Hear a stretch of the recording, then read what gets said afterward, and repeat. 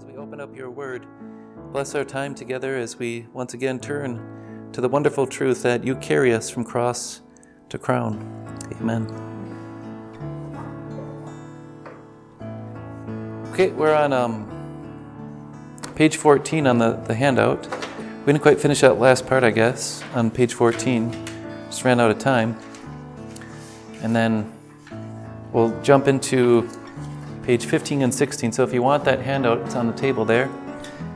And if you're listening to the audio, you can go to our website, rockofages-payson.com, and there you'll find all the handouts. Just click on the Cross to Crown Bible Study or search for it. Having said our opening prayer, we're jumping into chapter 3, verse 20, I believe. Just a quick recap. The parts that we looked at in this part of the chapter starts with wives submitting to your husbands, and then it has husbands be considerate in Christian living, but then it kind of shifts gears to, if you do good and suffer, look at Christ. So the second half of the chapter that we looked at last time was, while you're doing good, look at what happened. Christ faced all these things, and it kind of walks us through the Apostles' Creed. We'll look more on that later. But through Christ's humiliation and his steps of suffering. So now we get to 1 Peter 3, verse 20. And notice how it's still outlining Christ suffered for sins once for all, the righteous and unrighteous to bring you to God, then his victory. Well, how do we receive that victory? If Christ died and rose again, how is that victory ours? Well, right away Peter goes to the means of grace. And the means that the victory of the resurrection becomes ours is we are not only buried with Christ in baptism, but we are raised with Christ in baptism. So verse 20. Who wants to read for us verse 20 to 22? It's kind of, it just seems odd because it starts in the middle of the sentence. Sure. But anyway, who disobeyed long ago when God waited patiently in the days of Noah while the ark was being built. In it, only a few people, 8 in all, were saved through water. And this water symbolizes baptism that now saves you also. Not the removal of dirt from the body, but the pledge of a good conscience toward God. It saves you by the resurrection of Jesus Christ, who has gone into heaven and is at God's right hand, with angels, authorities, and powers in submission to him. Thanks. Now, we read through that last time, but just to jump into it again, quick review here. How would you respond to someone who says baptism doesn't save you? Well, I don't think baptism in itself saves you. Baptism brings the faith. Yeah, strictly speaking, Peter says baptism saves you, but it saves you by what your faith is in, right? Christ in his resurrection. Water. That's one thing. Yeah. So Peter does say baptism saves you. But as you always see, it always goes on to explain, it brings you forgiveness, which is through faith, which is through Christ, which is through him. We're connected to Christ. And Pastor, isn't that kind of the problem with picking out just a few words and making everything out of a few words? You've got to read the whole thing, don't you? Right. So someone might look at Mark 16:16 and say, whoever believes and is baptized will be saved. Whoever does not believe will be condemned. And they only focus on the first part and say, look at that. See, baptism is required. So what about the people that died without baptism? Are they not saved? Well, it says whoever does not believe will be condemned. So baptism is a promise. It's there, but it's connected with faith. The benefits are received in faith. I think we talked about that last time, right? What other scriptures tie in baptism? We did quickly. Okay. How about we go to the next discussion point? What do we mean by the means of grace? God could have just rescued Noah. Instead, he had Noah trust his word. God used means that he gave Noah to rescue him. Right? So what do we mean by the means of grace? It's from God. It's from God. The way in which he gives us his grace. Yeah, so how do we receive his grace? It's like the vehicle. How does God work? He delivers. Yeah, it's the delivery vehicle. Some people try to illustrate like the delivery pipes. So all these blessings are ours. How does God convey them to us? Through the means of grace. And if you look at what the Bible teaches, how we receive God's grace, we've seen three things. That he promises to convey his grace through three different things. One's through people. Okay, well, not just people, Those because... that are converted. Yeah, well, what do people need, though, to convert? Faith. The word. Yeah, you need the Word. So people bring the Word. Yeah, people actually, in a sense, are a means, too. Because God is conveying his gospel through people. So, yeah, we'd say the Word. So that's one means. By the power of the Word, God conveys his grace. And isn't baptism one of those? Sure, baptism. He says, go make disciples by baptizing and teaching. So the Word is there, but also you got baptism. Look at the day of Pentecost. What does Peter say? Repent and be baptized. So even from the very start of the New Testament church, Jesus told us to baptize. He had the apostles baptizing, so that's another means. And what's another means by which God gives us his gifts, conveys his grace? Bread and wine. Yeah, the Lord's Supper. So in the gift of baptism, we see that we receive the Spirit. We talked about last time, I think, just as the Spirit was present and came upon Christ in his baptism, we receive the Holy Spirit in baptism. In the Lord's Supper, we receive Christ himself, his true body and blood. Those are means by which God promises to give us his gifts. The gospel comes to us in the Word. The gospel comes to us in baptism. The gospel comes to us in the Lord's Supper. You can look at the front of most Lutheran churches and you'll see they kind of emphasize that, right? So you look at the three pieces of furniture. The altar is really a table where we put the Lord's Supper. And you can kind of see this stained glass window from this original worship space here too. So you got the means of grace, baptism, the Word, and the Lord's Supper. Spread with some other symbols. I'm not sure if they're trying to convey the life of Christ, I think, by that cycle, maybe. And then over here you've got the sacrament. You know, that middle one, when they first put that up, I thought that was a poached egg. A poached egg. Right. So the bread together with the wine. Though Peter here is focusing on baptism as one of the means.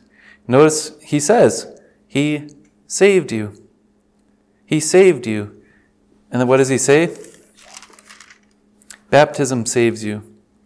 And it's not just an outward cleansing. It saves you by the resurrection of Christ. And it's a salvation in baptism. We don't want to take away from what God's Word says. Okay, next point there that I have is, what point is Peter making by emphasizing the small number who are saved through God's means of rescue? When he's talking about the ark, he says, baptism, which corresponds to the ark, he says, in the ark, only a few people, 8 in all, were saved through water. What do you think he's emphasizing by saying only 8 people were saved?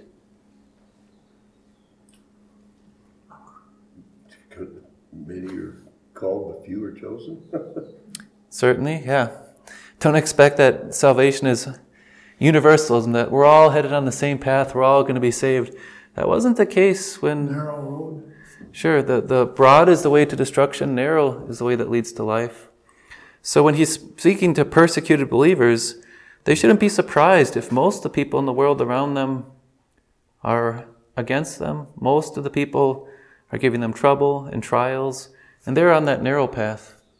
Only 8 in all. But what happens if you're on that, either called a narrow road or in the ark or washed in the waters of baptism? You're saved. That last point I put there is share God's means of grace. Do you see a connection between all Noah's family saved in the ark despite their unworthiness, and Peter urging us to have our entire household baptized? Notice there's a correlation there. If Noah knew the ark was going to save, wouldn't he want to bring his whole family in the ark? Everyone that was willing. We even see he's called a preacher of righteousness, no doubt inviting others to participate. But only those who trusted God's means were saved. Same thing for baptism. Wouldn't you want to give your whole household the gift of the gospel? Wouldn't you want to give your whole household the gift of baptism? Wouldn't you want your whole household instructed so they could receive the Lord's Supper? Other thoughts on this section of the chapter as we close out the chapter?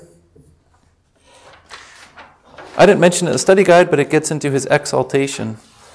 That saves you he returns once again to the resurrection of Jesus Christ, who's gone into heaven and is at God's right hand. So he was raised, ascended to heaven, is seated at God's right hand. All part of the Apostles' Creed, right? Okay, let's go to our next handout.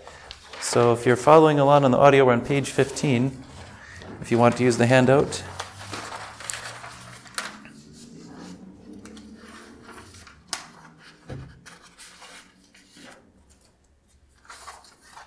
This one, I titled this section, Serve While Suffering, and that's just a general title for the start of chapter 4. And we'll start with suffering, but with new desires. Who wants to read the first 2 verses for us here? Ryan? Therefore, since Christ suffered in his body, arm yourselves also with the same attitude, because he who has suffered in his body is done with sin. As a result, he does not live the rest of his earthly life for evil human desires, but rather for the will of God. Thanks. So we're instructed to arm ourselves, and actually this is used, this term, at times in a military context, but the meaning is clear. Arm yourself with the same attitude as Christ when we are suffering. So let's describe what's Christ's attitude when he suffered in the body. So Christ suffered in the body. Arm yourself with his attitude. What was his attitude while suffering? With God. What's that? He always went to God, the Father. Yeah, so you see him when the greatest of his suffering is going to come upon him. What does he do? He wants, 1, the fellowship of the church, because he has his close friends to pray with him. But 2, he's turning to the Father in prayer. So he entrusts himself to the Father as he's facing great suffering in the body. Even at that point, it's a mental, which can be worse than physical suffering. Mental suffering where he's in such agony, it's like sweats like drops of blood.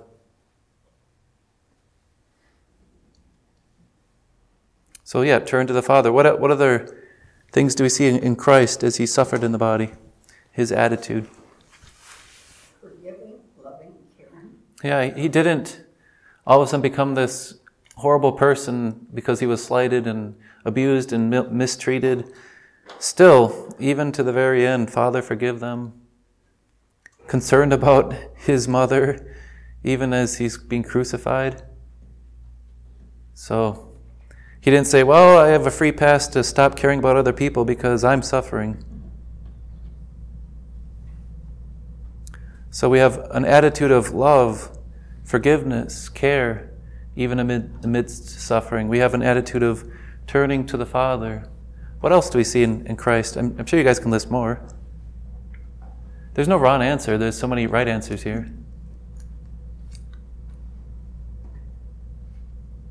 I challenge you to meditate on what Christ is like as he faced his suffering in the body. Yeah. Just trying with the word humble.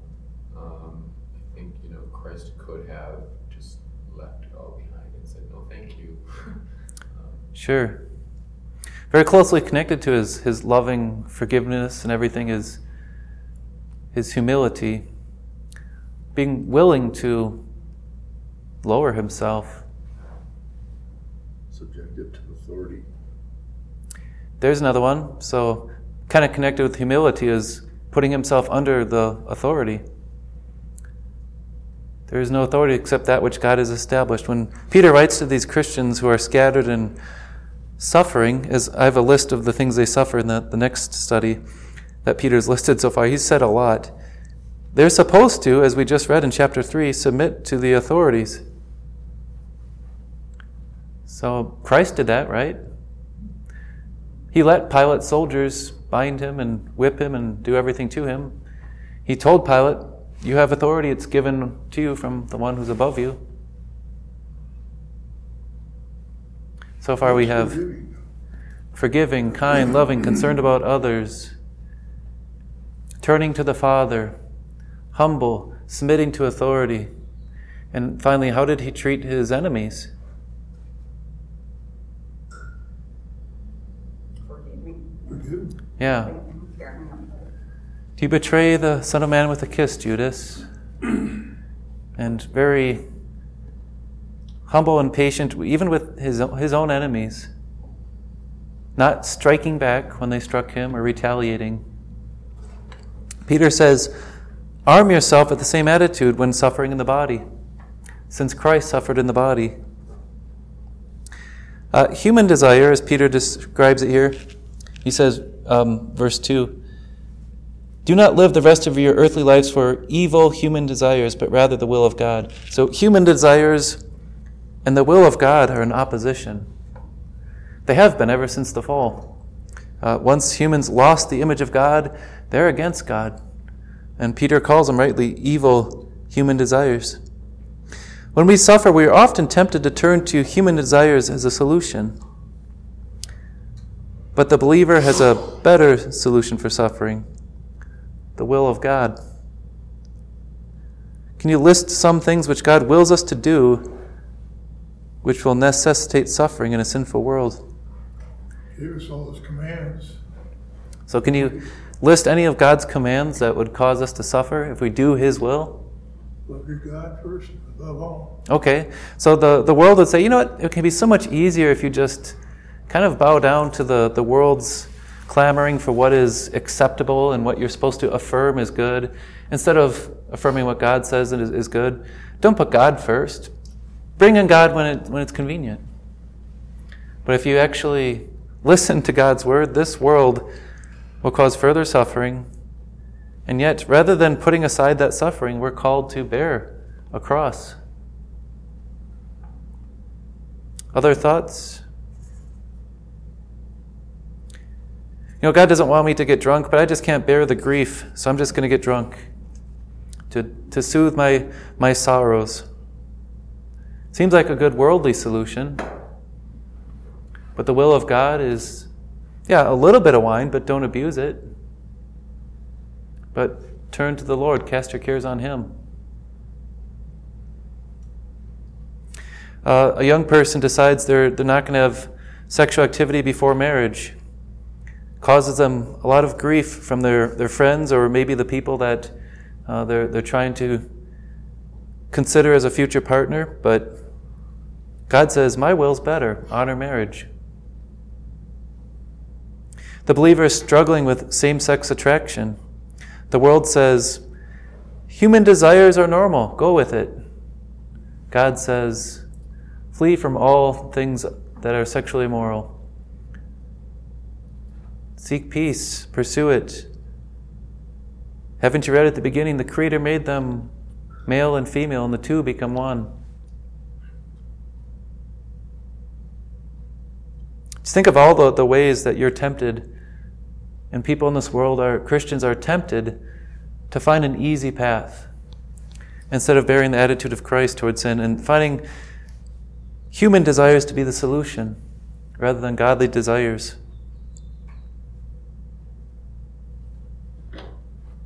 Okay, other thoughts on verses 1 to 2?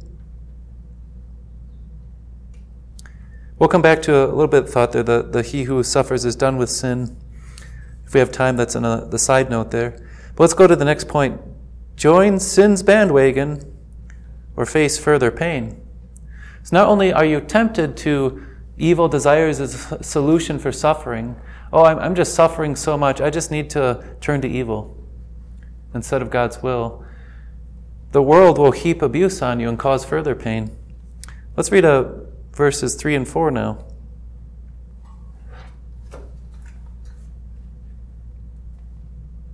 Reader for that? Okay.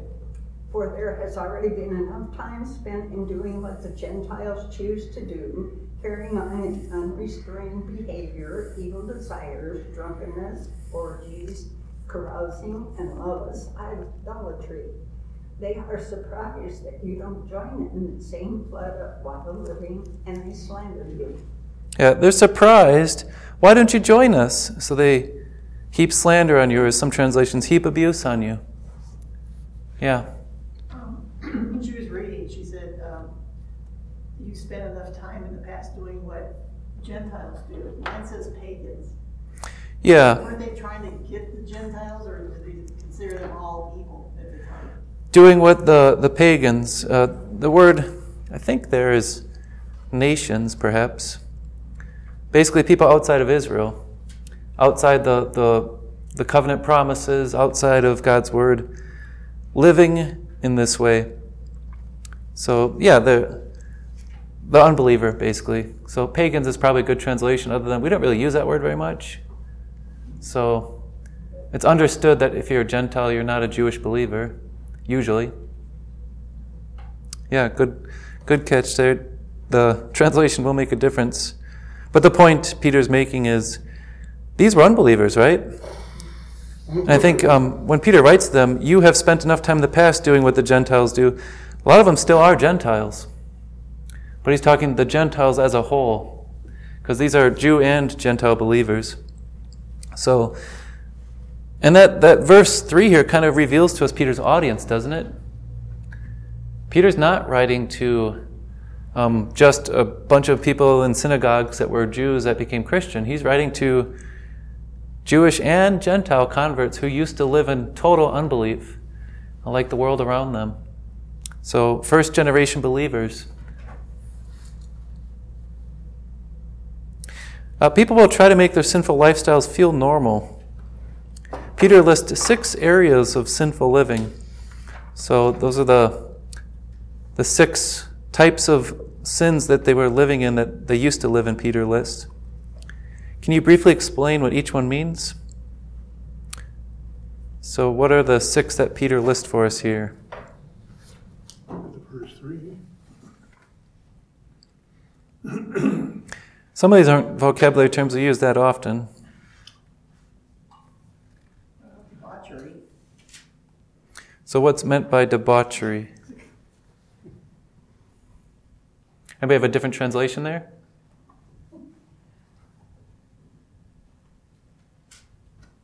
Mine says unrestrained behavior, evil desires, drunkenness, orgies, carousing, and lawless idolatry.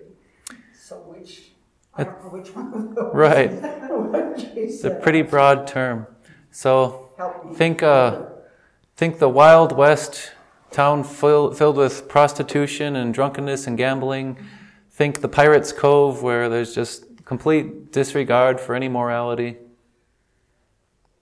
Lust, we know that one, right? So a sexual sin either in the mind or with material and action or with people. Drunkenness, that's obvious. So abusing God's gifts, and even alcohol can be abused quite easily by many people. Probably the biggest one would be idolatry. Okay, Where you have idolatry, you have all the rest. yeah, idolatry. So in this case, because they're in a Gentile context, they would have been worshiping sex cult gods, fertility gods. That was common in Asia Minor in that time. Debauchery God. Debauchery gods, yep. So the god of alcohol, the god of sexuality.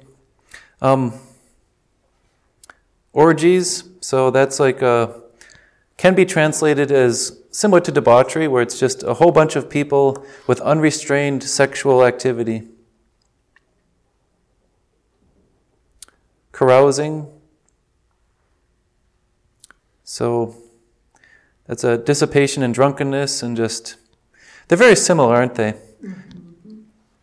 But what do you see? They're all sensual sins. Idolatry actually does point towards a sensual sin too. Jealousy be in that too. Yeah, we could add to this list. This is obviously not a categorical list of the types of sins you're going to see the Gentile or pagan, unbelieving world do. But, however, if I were to, I'm not subscribed to Netflix, but I know if I were to subscribe to it again, I know what kind of shows I'd see and what things they're trying to promote and put forward. And I have some streaming media services, and they put right in your face the highlight of the month and what they want you to watch. And a lot of it is like this, where they're putting sexuality as entertainment. They're putting, do what feels good with your body. No matter what it is, you have the right to do it, and that's a good thing. And Peter says, they're surprised you don't join it. You don't want to celebrate, this Pride Month with me? Why don't you want to celebrate with me? And they'll mock you, they'll ridicule you for not wanting to join in it. So,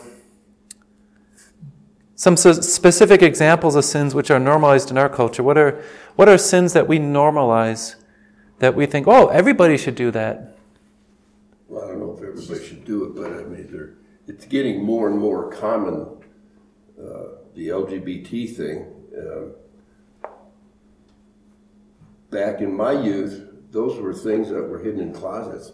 People hid away those kind of things, And just in my lifetime, I've seen how it's just progressed and progressed. Sure. The other day, there was a commercial on TV. It was about some hearing loss commercial. And all these people were coming on the screen saying, oh, I remember when I first heard that train whistle. Oh, that was great. Or when I first heard the jet go over. And then some guy says, oh, I remember when I first heard my husband snore.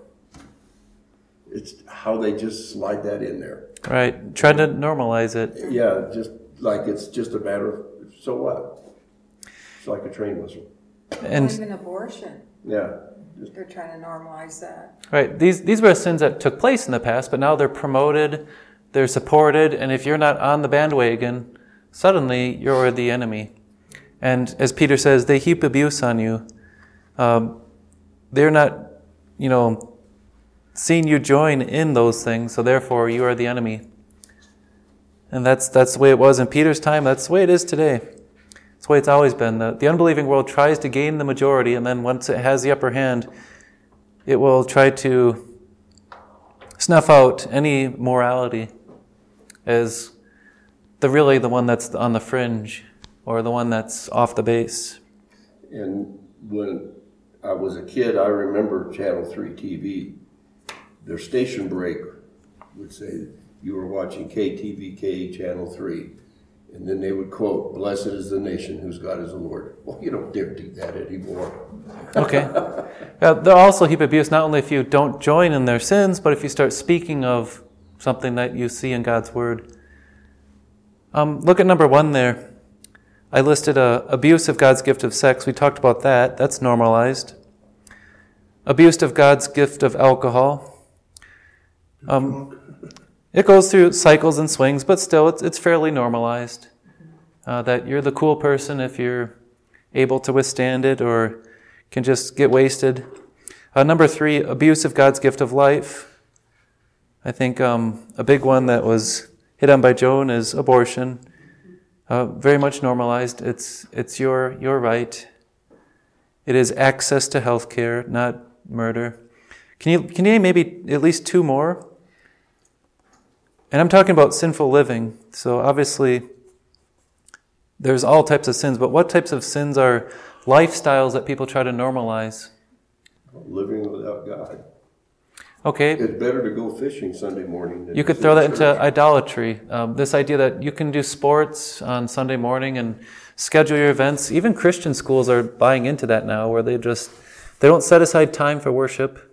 That used to be allowed, but it's normalized now that why would you set aside time for worship? People don't do that. Oh, I can worship God in the woods. So yeah, that's both the 3rd commandment and 1st commandment. That's normalized. Why would we expect that? Most people don't go to church regularly. Why should you? Okay, so you got that one. One more that we can list. I'm trying to come up with at least 5. Peter had 6. We already talked about it, but abuse of God's gift of marriage. People will, Sure. Yeah.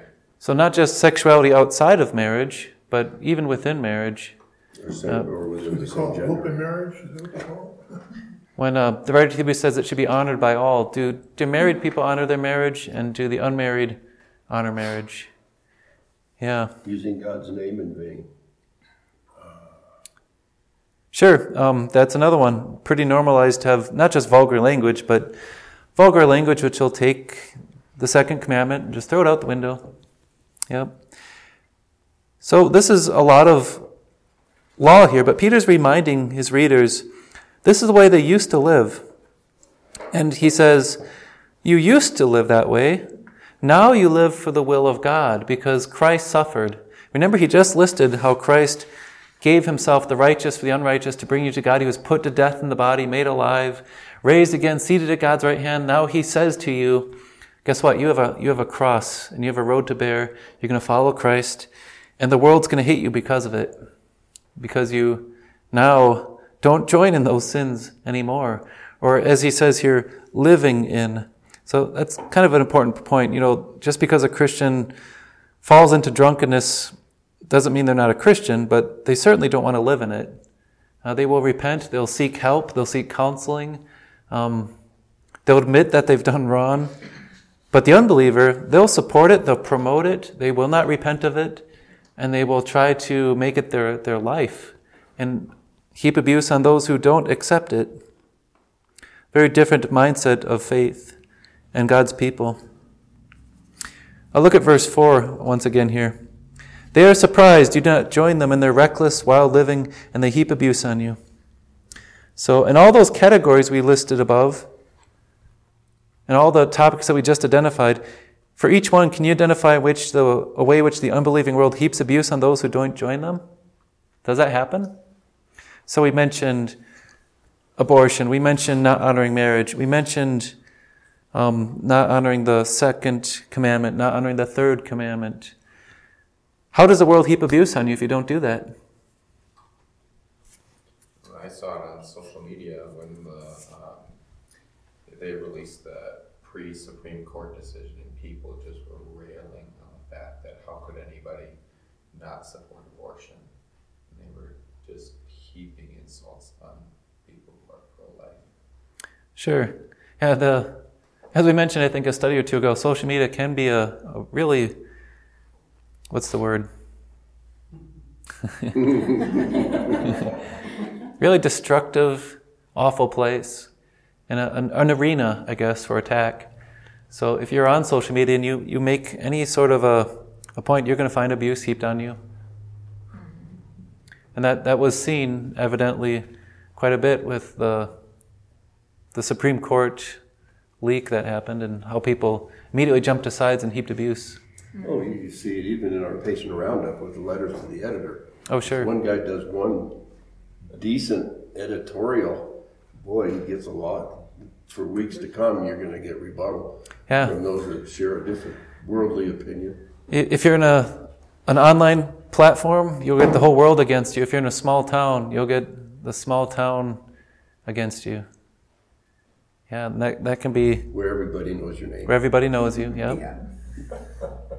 And they've identified you and labeled you, and your reputation, not just your online presence is smeared, but your reputation is smeared.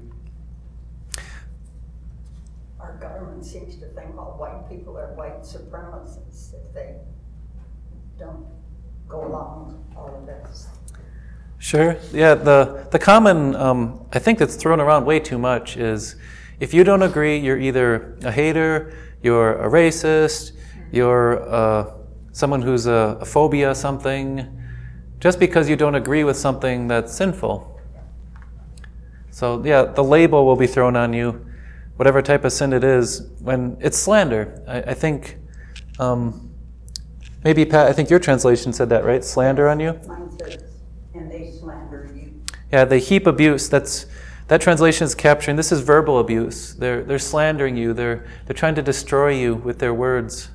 And you see that's the case. We live in a cancel culture where if somebody makes a statement regarding any one of those areas, whether it's abortion or sexuality or whatever have you, if you make a stand, you're canceled by this world. So they slander you, and they'll find any case they can against you. I read this morning there was a young woman in college who had a restraining order against her because 3 classmates objected to her talking openly about God and Christian living. and she was going to be expelled. But she's getting legal support to fight that. But NAU in Flagstaff. how awful! Right. The free speech doesn't apply to It doesn't apply to the person that Christians. disagrees with me and teaches the truth about God. And So I'm offended. I'm hurt, offended by your words about God. right. So free speech allows me to offend you, but you cannot offend me. Yeah. That's right. We're blessed to have free speech, but don't expect it to stay long for someone who's a conservative Christian. It's a undeserved privilege that anybody should have in this world, that we can actually speak freely without consequence, but it's often abused, and pretty soon Christians will be abused for using it. Okay, I wish Peter had said something here to build us up and encourage us, but he does have that. He says, but they will have to give an account to him who's ready to judge the living and the dead. He just goes right to the ultimate solution to this. He doesn't say, but Christian, bear up under this abuse because it won't take too long, or bear up under this abuse. He says, but God's going to fix it. That's his answer. Peter he doesn't feel like beating around the bush with this, that, yeah, Christian, you're going to be different. You're going to follow the will of God. But guess what's going to happen? There's going to be a judge, and he's going to judge all people. And now I have to pause here because we've been going through the Apostles' Creed. I'm hoping you've seen that as we've gone along. Mm-hmm. So Peter kind of is concluding the creed at this point. So I want to do an exercise where we're going to do a creed exercise here. That's his solution as you think about how the world hates you and you've tried to follow the will of God and you're slandered and abused. Just recite the Apostles' Creed. That's all you need for strength. Recite the Apostles' Creed. So let's do that exercise. Starting at, review the previous verses. I want you to underline each part of the creed, the second article of the Apostles' Creed that we can find. We're going to start at 1 Peter 3:18 and come up to this point. So let's see what we can find in the Apostles' Creed. That's what Peter's been giving us to strengthen us, to cause us to bear up, to have the attitude of Christ, to arm ourselves with the same mindset, to survive the abuse. So starting at 3:18, just about the section that we read today, can you underline anything in verse 18 that's part of the Apostles' Creed? Oh, yeah. He died and buried. He Yeah. suffered. Suffered, died, buried, right there. Okay, let's read on. Verse 19. Anything from the Apostles' Creed there in verse 19? Descended into hell. Descended into hell. That's the Apostles' Creed. Okay, verse 20.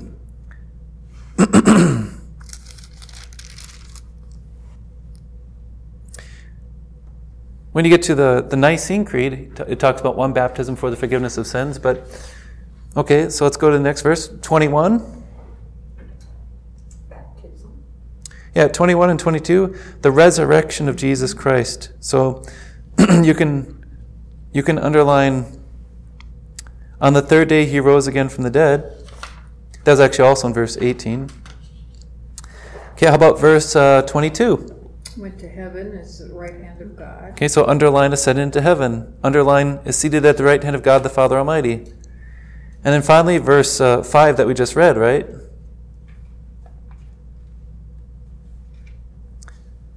Him who is, notice it says, who is ready to judge the living. Don't think God is far off and he's not going to come as judge. He's ready. Are you ready? Peter's implying. He will come to judge the living. Basically, every part of the second article of the Apostles' Creed, apart from the conceived by the Holy Spirit, born of the Virgin Mary, the rest of it is all there for the second article, just in these couple of verses. How, time-wise, how long was it between when he wrote his first letter and the second? They appear to be pretty close. I did start doing some study on we're going to actually do a study on 2 Peter next. I did start doing some study on it. It's not that distant from this letter. Because he does cover a lot of things in the second letter that would apply here. Right. I can't remember how soon is... I think the reason I'm not remembering is because we can't determine an exact time for both this letter and the second one, but we can get a time window. So we know, if you go way back to our first introduction study, we know this is written later on, You can identify that. And just looking at internal and external evidence, probably the year 62 to 64, I think we placed them. So they were not that far apart. Yeah, that's true. You're going to see similar themes come up in the second letter.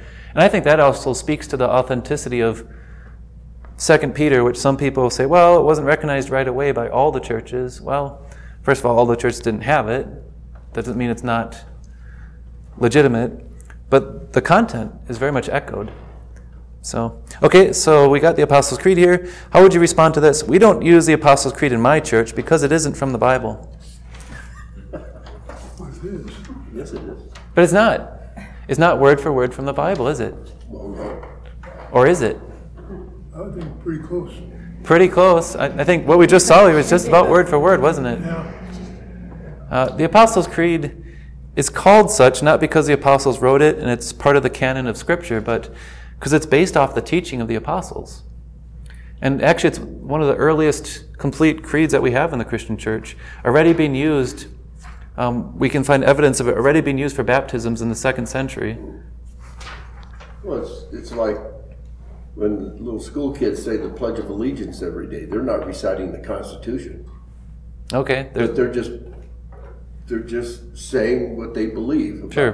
the country. One analogy, it's a shortened confession to summarize what we believe. It doesn't mean just because you're not saying something word for word from the Bible, it's not true in that what the Bible teaches. I had someone tell me, well, we don't recite over and over again anything. And I said, why? Because it's meaningless after a while. I said, I have to protest. I've done it all my life, and it's not meaningless at all. In fact, Right. It gives me hope every time I do it, and Yeah. I can remember it.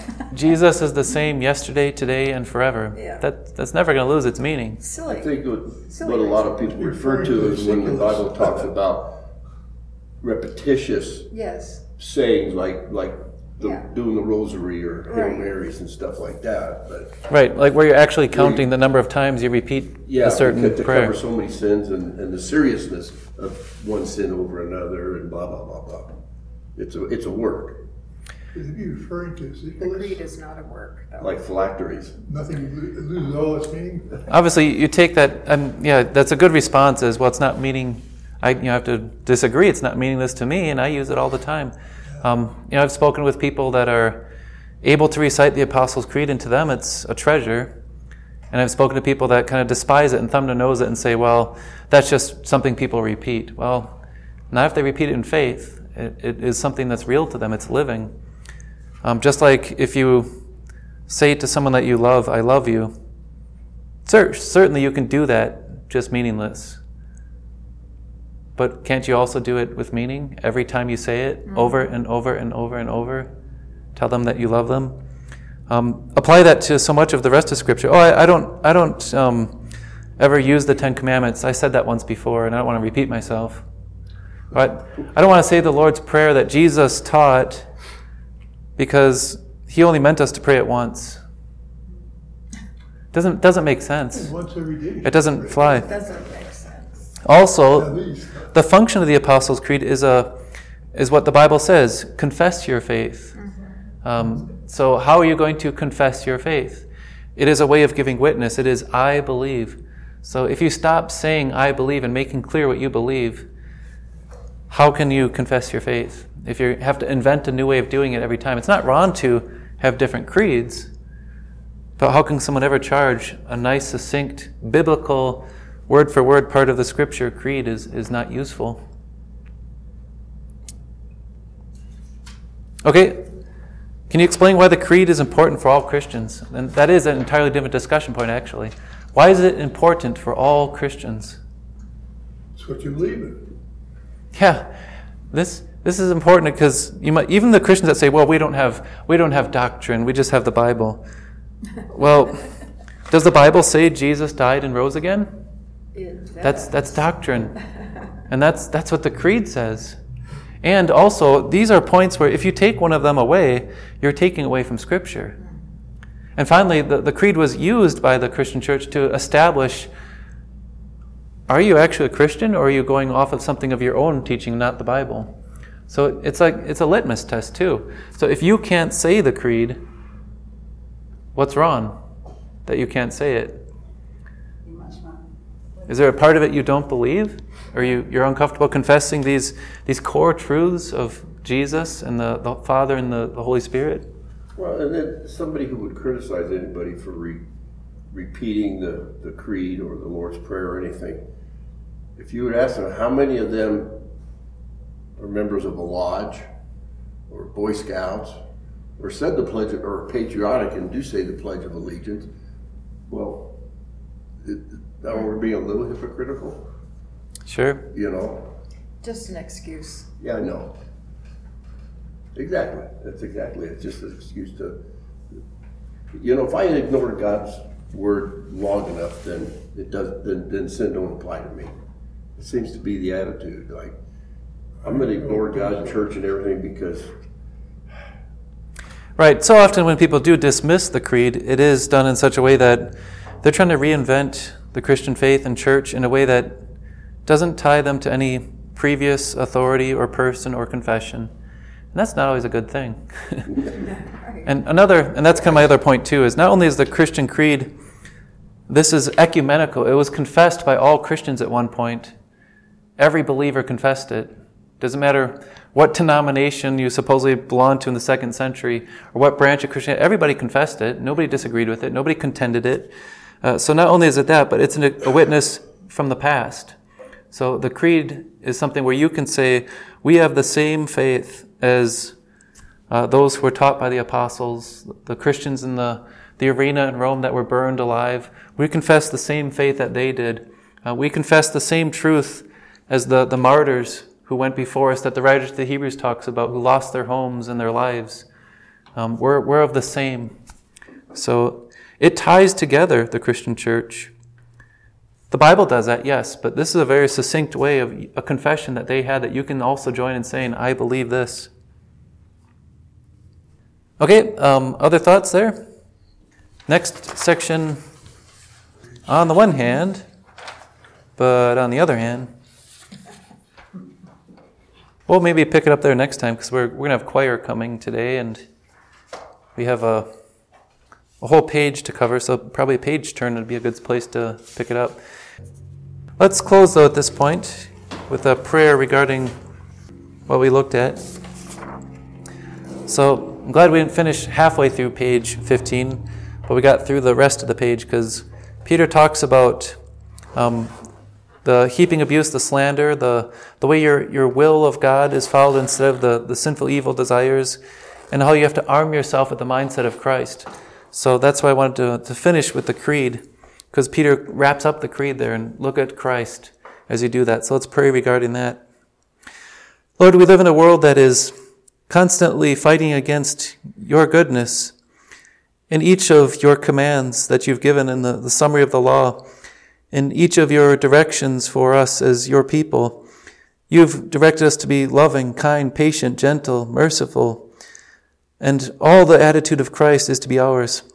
And yet this world will so often slander, heap abuse against us, and think it strange and be surprised that we don't join with them.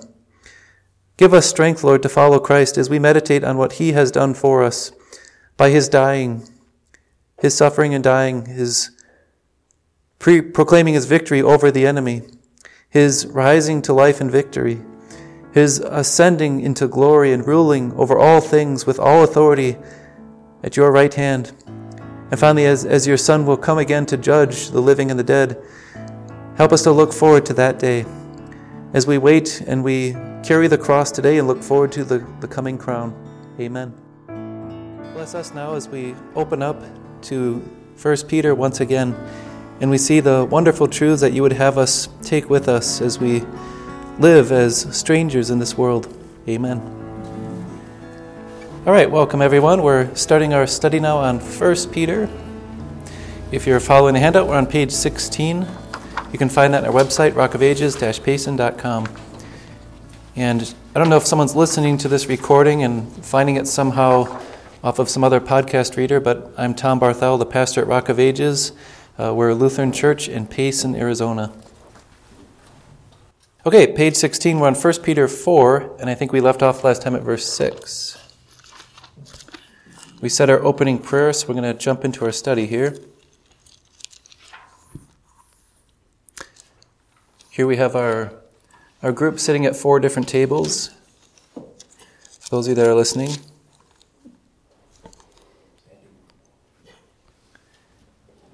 All right, I titled this section, Serve While Suffering. This whole part of chapter 4, the start, because Peter kind of brings that theme up.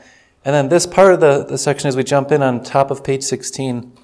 On the one hand, but on the other hand, we saw earlier the spirit-flesh contrast, how Christ was put to death in the body, but made alive in spirit. And some people capitalize that to make it like the Holy Spirit made him alive. And while that's, I guess, true, the contrast that's actually been made is his lowly state and his glorified state. So that's what we're going to look at now, how that also applies to us. We have a lowly state, and we're going to have a glorified state. Similar way, Peter talks about how we haven't been born again of an imperishable seed. Paul calls that new body that we're going to receive forever a spiritual body. It's a real body, we know that, but it's glorified. It's not like this earthly body. So just to read again, verse 6 here, 1 Peter 4:6. For this is the reason the gospel was preached, even to those who are now dead, so they might be judged according to human standards in regard to the body, but live according to God in regard to the Spirit. Now maybe for Peter's original readers this was more clear, but the way that we use language and the way that we understand this is maybe one of those verses that fits what Peter says in his second letter, that Paul writes some things that are hard to understand. His letter's clear, but this verse, we can maybe say we could rightly struggle with. There are a couple ways of understanding it. So it doesn't mean Peter's not clear throughout his letter, but this particular verse, what exactly is Peter saying? We got to break that down a bit. First of all, I want you to contrast how most people regarded Jesus when he walked this earth before his death with how he's regarded now by all the saints and angels. How would you contrast that?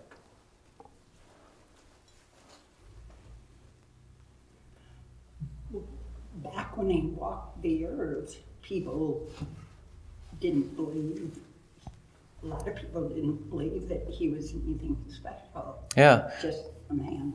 The reason they're so astonished when he did a miracle is because he just looked like an ordinary man. So they regarded him as, what's that? And they were getting something. Right, yep. Like So that part. they regarded as someone they could maybe get something from and make him their king and be a breadwinner.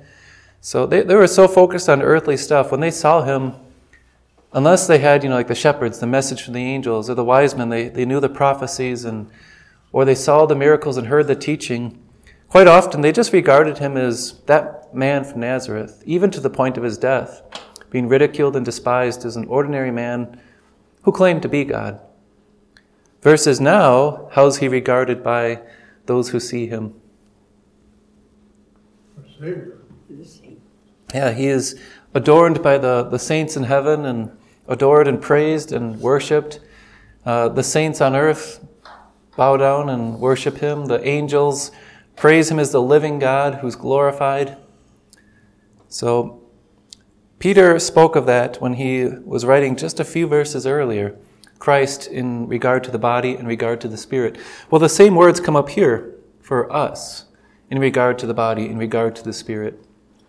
So depending on how your translation puts it, I want you to see what Peter's actually doing here is he's contrasting the way that the world looks at you now versus the way that you are looked at by God and will be looked at by God forever.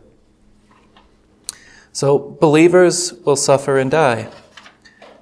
They carry a cross and enter the grave. However, God gets to make the final judgment. He declares all who trust in Christ, the cornerstone, as alive and part of his holy living temple. Recall earlier in the chapter how we are being built into his temple, or Paul says in Ephesians 2, we've been made alive in Christ, and we've already been seated with him in glory. So according to 1 Peter 4:6, He says, this is the reason the gospel was preached, even to those who are now dead. And I misspoke if you listened earlier, jumping ahead. Those who are now dead, look at verse 5. He just talked about the living and the dead who will rise on the last day, right? So if someone has died and they had the gospel preached to them, he's talking about believers who have died. So that the dead believers might be judged according to human standards in regard to the body. So when a believer dies, how does the world view it? What are the human standards when you die as a believer? What does the world see? Your memorial. Yeah, that's pretty much it. They'll see the gravestone. They'll know that you've turned back to dust. The world judges us as believers to be no better off than the rest of them. But, so this is where the other hand comes in. So on the one hand, the world says, believers have no advantage. They're lowly and they go back to the grave. That's the human side of it. But what does God see? But live according to God. This is what God says, what God sees in regard to the Spirit. Life everlasting. Yeah. So if you take in regard to the body, in regard to the Spirit, and kind of paraphrase this idiom or this way that Peter's speaking and change it to their lowly state and their exalted state, this verse starts to make more sense, and it's a good way to interpret it. So you could read it then. They might be judged according to human standards in their lowly state, but live according to God in their exalted state. See how that begins to make a little bit more sense in what Peter's trying to tell us. Believers have died, but judgment day is coming, and God's going to judge them to be glorified. As Paul says, those he has called, he's justified. Those he's justified, he will also glorify. So if believers were judged according to their lowly life on earth, what would the world think of them? Nothing, right? So in regard to men, they're nothing. On the other hand, and that's the construction in the Greek here, it says on the one hand, but on the other hand, if believers were to be seen the way God sees them now and forever, what would he see? So what does God see when he sees you? Your glory. Yeah, he already sees you as good as glorified and his own child, a living stone, precious, as he says in chapter 2, in his sight, a royal priesthood in the house of God. The world might see you as a stranger, as a foreigner who doesn't belong here, and they'll heap abuse on you, but God sees you as his own born-again child with a whole new status, a whole new position, and he'll see you forever in glory. So I put a little note on the previous page. If you flip over, there's a note there where it's the flesh-spirit antithesis. I mentioned that before when we looked at chapter 3, verse 18. Something just to add here to what we saw when I looked at it previously in our notes is compare it with 1 Corinthians 15. Believers now have a natural body, but when it's raised they will have, Paul says, a spiritual body that will be like Jesus' glorious body. So it's a real body, but glorious. So that's what Peter's really contrasting. The lowliness and the glory, which fits with our study theme. There are other ways that this is interpreted in verse 6. Some we can list like 5 or 6 different ways, but I just wanted to give you, to keep it clear, one way to interpret it that does fit Peter's context. So, any questions, comments on verse 6? Covers a lot. All right. So, verse 7 to 11. Does anybody want to read that for us? Through 11? Yeah. The end of all things is near. Therefore, be clear-minded and self-controlled so that you can pray. Above all, love each other deeply, because love covers over a multitude of sins. Offer hospitality to one another without grumbling. Each one should use whatever gift he has received to serve others, faithfully administering God's grace in its various forms. If anyone speaks, he should do it as one speaking the very words of God. If anyone serves, he should do it with the strength God provides, so that in all things God may be praised through Jesus Christ. To him be the glory and the power forever and ever. Amen. All right, thanks. So can you explain how knowing the end of all things is near will influence how we use our time? It's precious time, gotta use it. Yeah, so time is limited. Whether it's time for the church to reach the lost or time for us before God comes again. So what does Peter mean by the end of all things? Literally. Quite literally, yeah. I mean, He's going to say in his next letter, the earth and everything in it will be destroyed and burned by fire. And this world, as we know it, will end. So, including our 2-year supply of stuff. I mean, so Yeah, many people have right. they store up for the end, the apocalypse or whatever. whether it's a Christian thinking they have to store up for the Great Tribulation, which, by the way, we're in right now, or it's a Latter-day Saint thinking they have to save up for their mandatory, 7-year supply or something, or whether you're just a prepper trying to save, it's not going to save you on Judgment Day. The end of all things is near, including your 2-year supply, your 7-year supply, or whatever. When God comes again, everything's over. That really puts it in perspective. And that also includes, lately there's been a lot of talking about life out there. They're gone too. Sure, if God did, in His wisdom, choose to have intelligent life or unintelligent life somewhere else in the universe, the Bible makes clear everything, including the planets and the stars, will be destroyed. So when He comes to judge this world, everything that was made around it will be destroyed. Kind of related to that topic, isn't it interesting how the stars are for us to govern the times? Did God design them for another intelligent life form? Well, that's another study. It's the collapse of the universe. So since the end of all things is near, and remember Peter's going to say, near is relative. For God, 1,000 years is for us like a day. But for God, time is different. But it's near. And we should be ready for it to come at any time. Let's look at each command that He gives because of that. So, since the end of all things is near, He says, therefore, and gives us 1, 2, 3, 4 different commands. Let's discuss each one of those commands from verses 7 to 11. And He also attaches to each command a significance. So, first of all, He has be alert. Therefore, be alert and of sober mind. He actually used that term earlier at the end of chapter 1, I think it was, or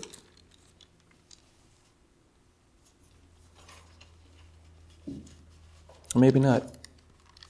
So be of sober mind, be alert. What does he mean by that? Well, mine has a couple more words. It says be sober-minded for prayer. Okay. Yes, so what's one of the things he attaches to it? Why should we be sober-minded? So we can pray. I just remembered what I was thinking of earlier. Remember how he said, gird up the loins of your mind? That's what it was. You guys remember that picture that he gave us? So that's chapter 1, verse 13. With minds that are alert and fully sober, which is actually, therefore, gird up the loins of your mind. I don't think he says gird the loins of your mind here, but it's the same idea. Spiritually be alert. So what is one way that we become spiritually alert? Sure. Or actually he says that's a result, right? So that you can pray. So he attaches like this idea that prayer is connected to our spiritual soberness, our being mindful. You're not going to pray for, like we did earlier today, people who are needing prayer if you're not concerned about spiritual matters. You're not going to pray for the things that really do matter unless your mind is set on those things. How do we become spiritually alert? Be in the Word. Yeah, so it's be in the Word. He actually told us how we keep our minds healthy and spiritually alert. As he said, craves pure spiritual milk. So he's told us that. And to grow up in your salvation. Rather than, craving spiritual intoxication. All the stuff the devil would have distract us or keep our minds off of what is true. So yeah, be in the Word. Okay, any other thoughts regarding that command? So we should be alert. And why? Because he wants us to pray. Be aware of, there's a spiritual battle going on, and we need to be in prayer for ourselves and for the church. Or as Jesus says to his disciples when temptation is coming by and they're literally getting drowsy, watch and pray so you don't fall into temptation. Okay, what about the next command? Above all, love each other deeply.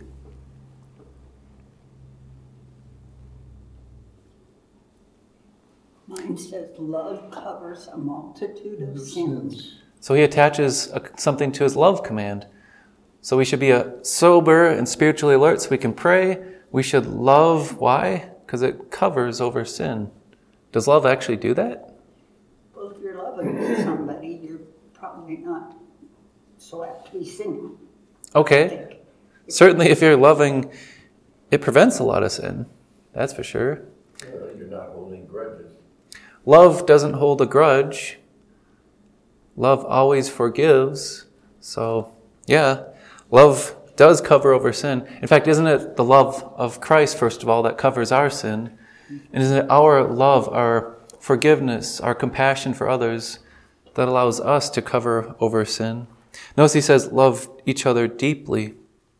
Not just, well, I'm going to give you some of my love, but enough love to cover whatever sin that person brings your way. Love covers not just some sin, it covers a multitude of sins. Kind of a neat attachment to the command to love.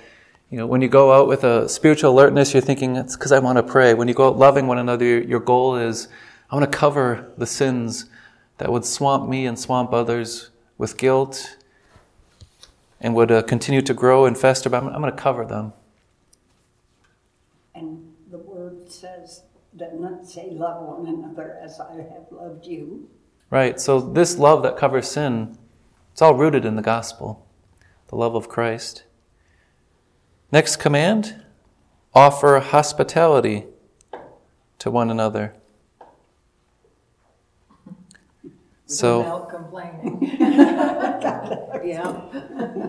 So that means, yeah, and then he attaches what to that? An attitude without complaining. Because someone stops by, oh, do they have to come over now? This is too early. I haven't had my coffee. Or, I've got my family visiting. I don't have time for more people right now. We start to feel our limit, our stress, and we grumble. And suddenly, is it even hospitality? It's a duty. Yeah. It's a duty, and the person that's being served by you feels awful because they feel like they're imposing on you and they're a burden instead of being gracious. Kind of interesting that comes up. You know, okay, spiritual alertness, love, just key themes in Scripture, and then hospitality. Seems kind of lesser, and you'd think it would fit under love, but here he's emphasizing it. The end of all times is near. Notice he says, offer hospitality to one another. He's talking to fellow believers. You can't always offer hospitality to every panhandler or every person that comes your way, because they could very easily take advantage of you, abuse you, or even cause danger for you in your life. But can't you offer hospitality with the person that you know in Christ, your fellow believer that might need hospitality? So the person that you can trust and you know is only genuinely in need or just needs some hospitality, certainly with them. You know, I've read in other books where when it deals with something such as that, hospitality or to love one another, a lot of times it ends with especially the believers. It does, yeah. Especially with the family of God. It has to start there, and that's where it can happen. For the rest of it, it's as far as it's possible, because you can't necessarily do that with the unbelieving world. That's going to heap abuse on you and try to take advantage. Actually, wasn't it during last week at choir? During choir practice, someone interrupted our choir, and they said, oh, so sorry, I don't mean to interrupt, but can you give me some gas money? And I had to explain, we don't have a fund for that. And she said, well, Jesus says you're a charitable place and you're supposed to be charitable and you're supposed to give me something. Mm-hmm. So, throwing the guilt on. And I said, well, do you have a church home? Because I don't really know who you are. I don't know if you're going to go use it. She said, okay, fine. Just give me a Walmart card. I said, how do I know you're not going to use that for alcohol? And not that I'm judging her, but I don't know her. So be shrewd, be wise with what you do and what you have. If she truly was in need, she wouldn't have gotten so angry at me so quickly, I think, and started charging me with guilt. Anyways, so without grumbling, I didn't grumble, she grumbled. And, as far as if she was destitute, I was perfectly happy to give her some food or some water or let her use the facilities here. But just handing out cash, that's not what Peter's talking about. He's talking about give people what they need, especially believers. And do it freely with a good attitude. All right, so we got hospitality. What next do we have? Each of you should use whatever gift you've received to serve others. So now we have, similar to love and hospitality and spiritual alertness, is what gift has God given you to serve the body? Because he says, whatever gift you've received to serve others as faithful stewards of God's grace in its various forms. Peter doesn't go on to list all the gifts that God gives us. This could include both possessions that we're stewards of, but also spiritual gifts. Whatever gift God has given in his grace. So whatever we have, whether it's wealth, a talent, an ability, God's given it to us in grace, not because we by right have it and that we should use it for ourselves. He's given it so that we can use it to serve people around us. Well, and ultimately also that God may be praised. And then what's the goal? To serve others, not so they can say, oh, Bill's so generous with his time, so generous with his You're making me blush. woodworking abilities to make things and help people. No, it's so that God can be praised. Maybe you could literally put a cross on it, but ultimately people want to see, why am I doing this? Not because I expect something back, but because God is so good, and he's so generous, and he's so loving, and he's given us hospitality, and he's given us all that we need and answers our prayers. All right, for each of these commands, can you share some comforting truths that are found with them? So these are commands, which we're going to label these as law. So do this, believer. Something that we should do. Is there something comforting attached with them? Well, the first word of that statement. Share it. Whatever you have, share. Okay. Certainly comfort if you're the recipient of sharing. If you have love, share it. Pass it on. Hospitality, whatever. Mm-hmm. That you have something to share, that's definitely comforting. But God did all these things before he commanded us or asked us to do that. Yeah, definitely a comforting truth with which each of these laws that you could attach is God did all these things for us. He was spiritually alert and he prayed. Remember his example in this when he prayed on our behalf and when he stepped in our place. Even that night when he was praying in great anguish, he loved deeply to cover a multitude of sins. Who could ever claim to have done that more than the one who covered the sins of the world with the greatest love ever given this world? He offered hospitality without grumbling. So Jesus didn't have a house, but he certainly welcomed people when they came seeking need from him. He never turned them away.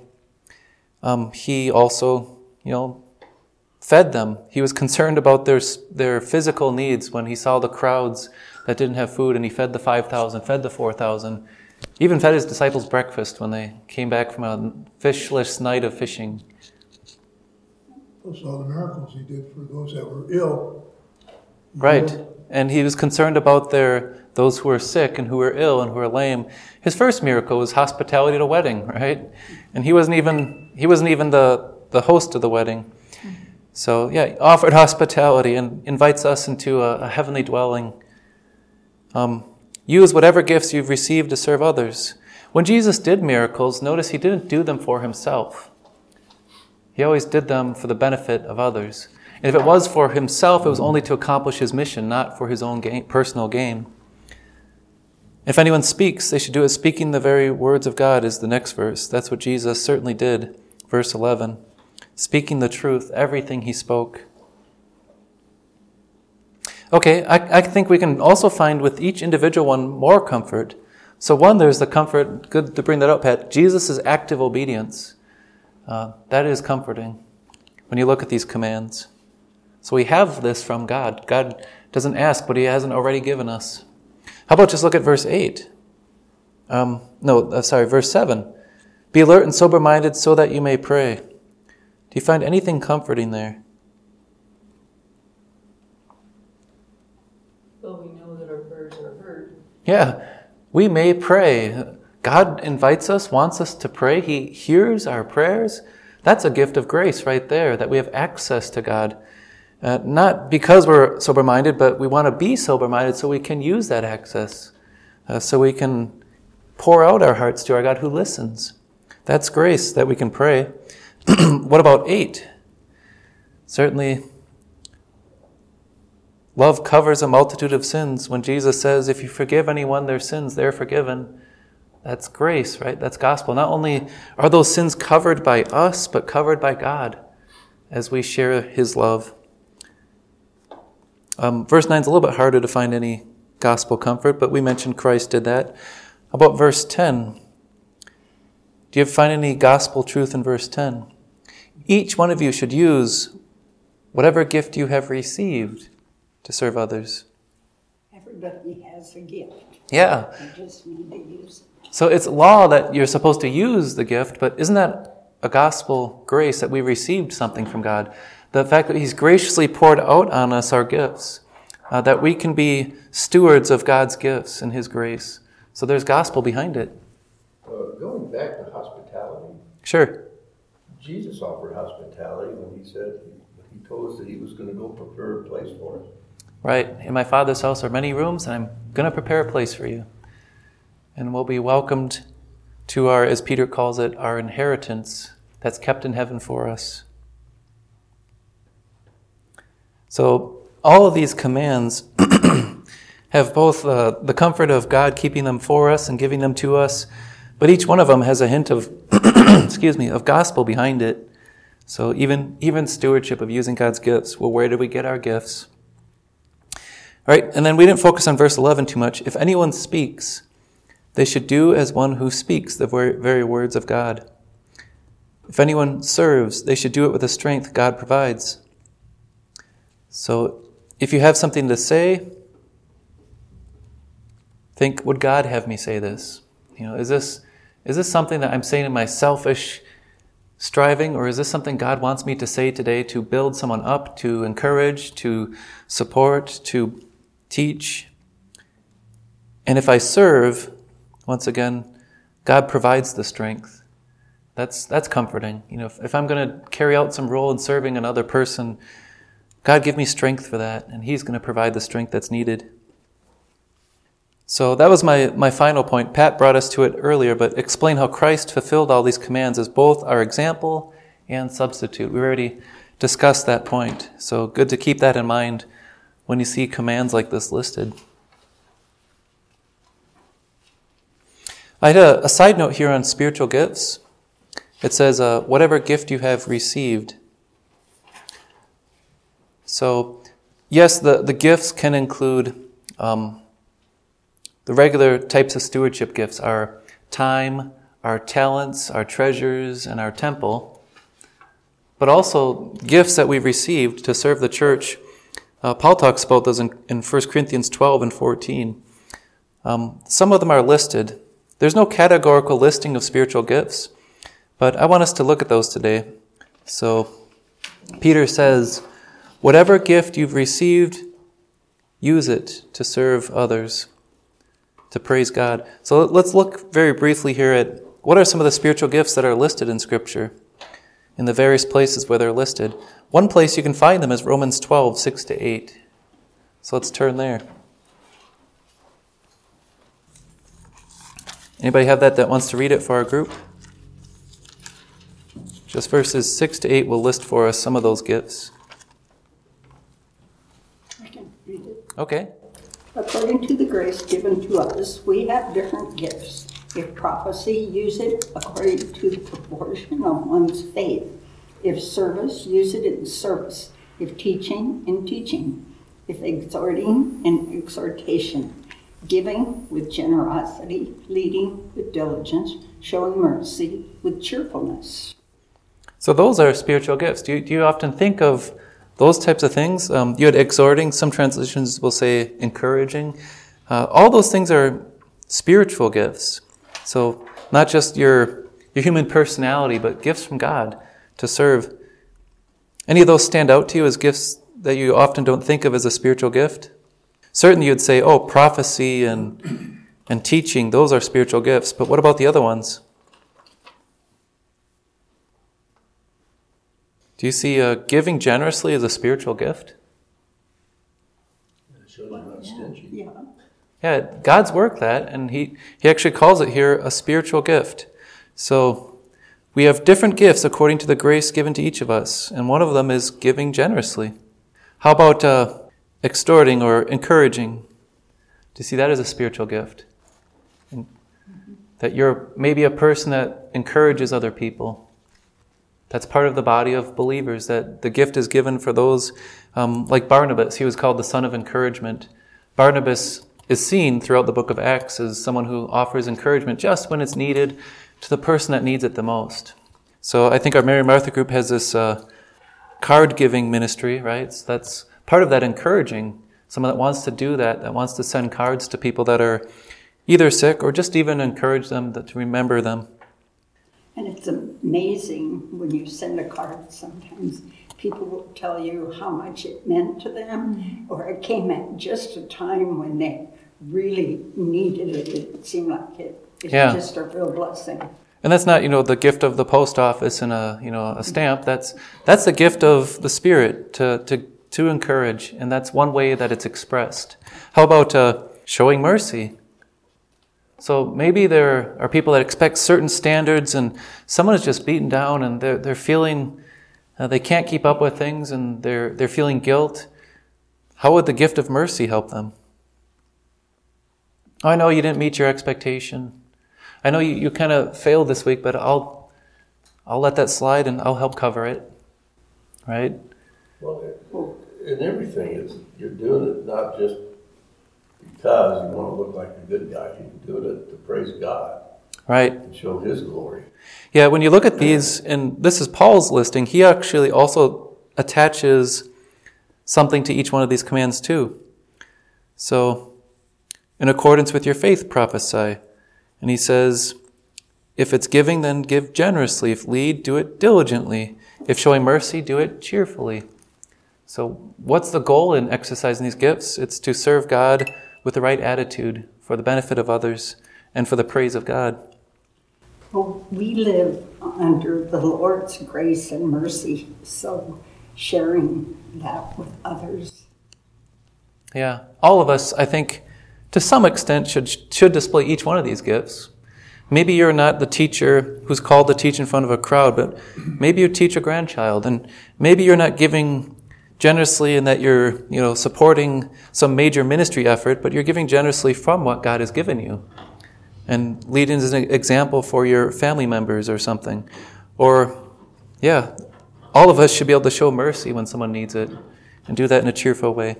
But some of us, these are gifts, areas that we excel in. How about, let's look at the other listing. 1 Corinthians 12 has another listing for us. So once again, these are gifts of the Spirit. 1 Corinthians 12, 4-8. Something we would say that believers have been given by God to serve His church.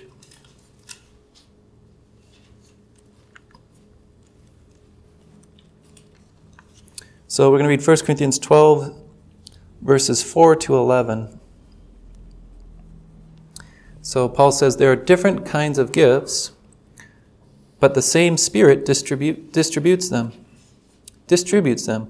There are different kinds of service, but the same Lord. Different kinds of working, but all of them and in everything it is the same God at work. So he's giving us the background. When we have a gift, a spiritual gift, it's from God, and he's going to give it just as it's needed. Verse 7, now to each one the manifestation of the Spirit is given for the common good. So what does verse 7 tell us about spiritual gifts? Okay, it's for the common good.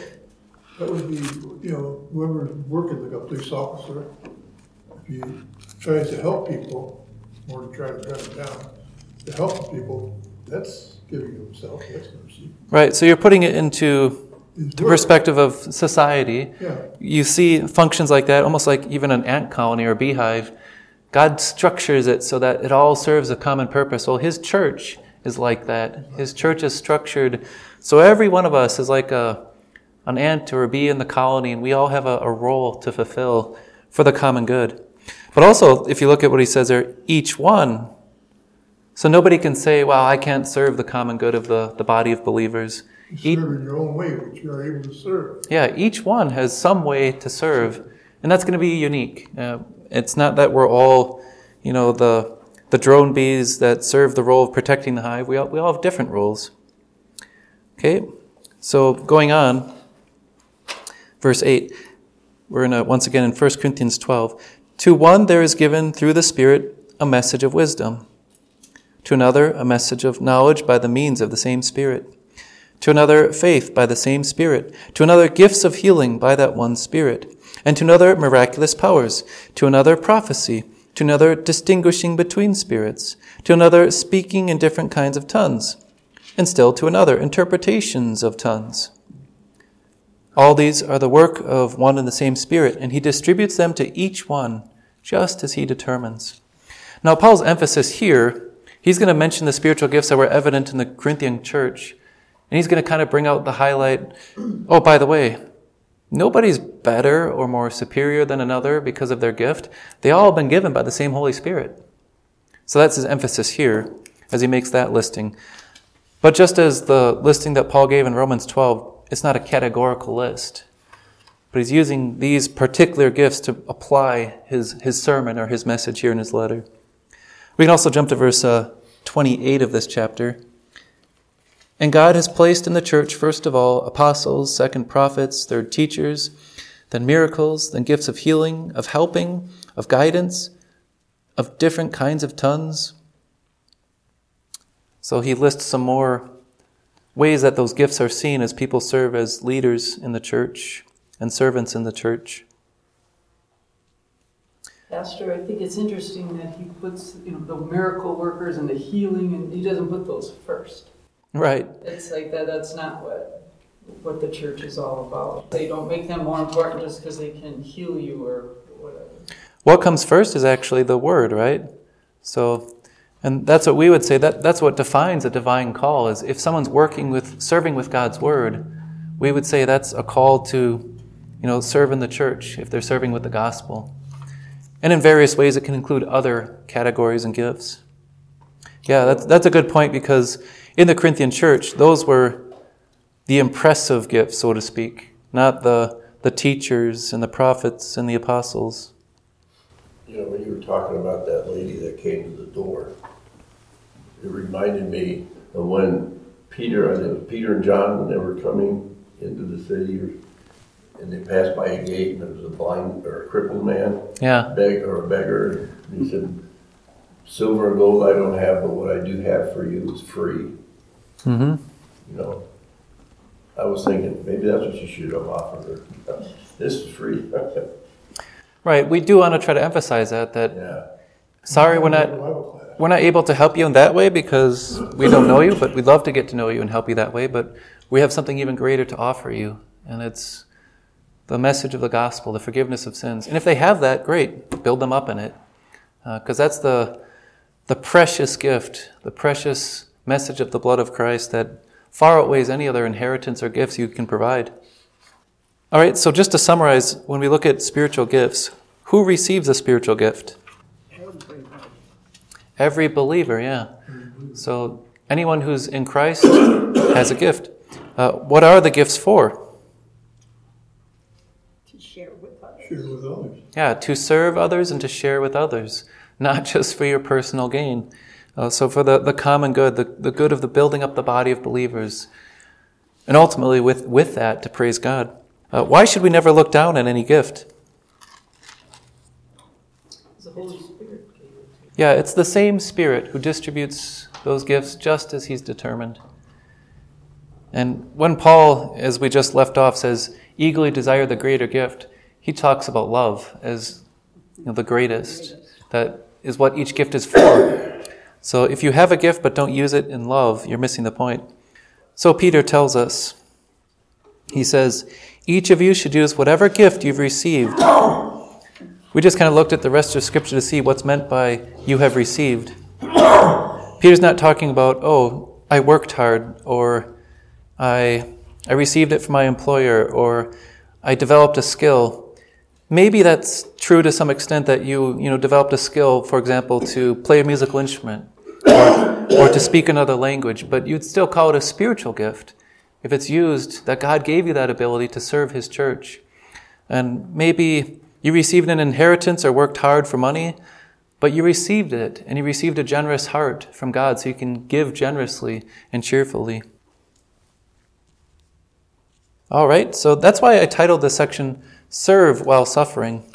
Paul talks about not joining with those who heap abuse on you as we wait for Christ to come in glory and to judge this world. He says, the end of all things is near, and as you're suffering in these end times, believer, be alert, love, offer hospitality, and use whatever gift you have to serve, to speak the word of God, to use the strength God has provided you in these end times. And another thing, too, is to remember that we're not all going to be around at those end times. You can go anytime. Right. So the end of all things is near. Yeah, you don't have to wait for the end of the world. This could happen any day. The end of all things is near, and your own personal time is near. Yeah. I wanted to close this section with a prayer exercise.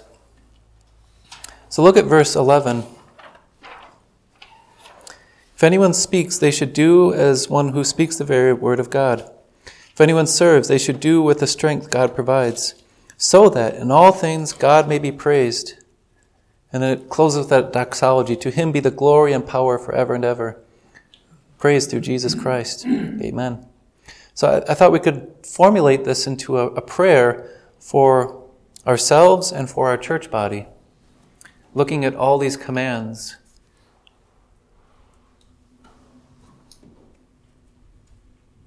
First of all, just meditate on that for yourself as you read these commands. But then, if I'm going to close us with a prayer today, what could I include in that prayer for us and for our church body, according to what Peter gives us here?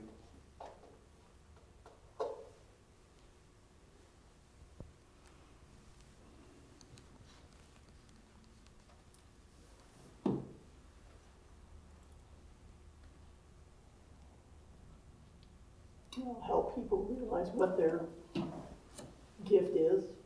Sure. So, Lord, help our church to be faithful stewards as they recognize the grace, the gift they've received to be a steward in your kingdom.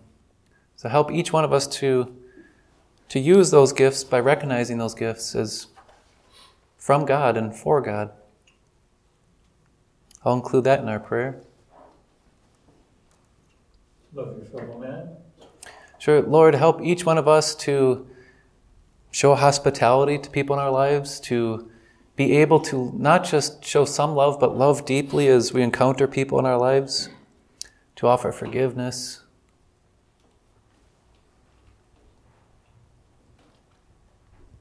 Maybe, Lord, help us to be more like you in doing the things that you say we should do.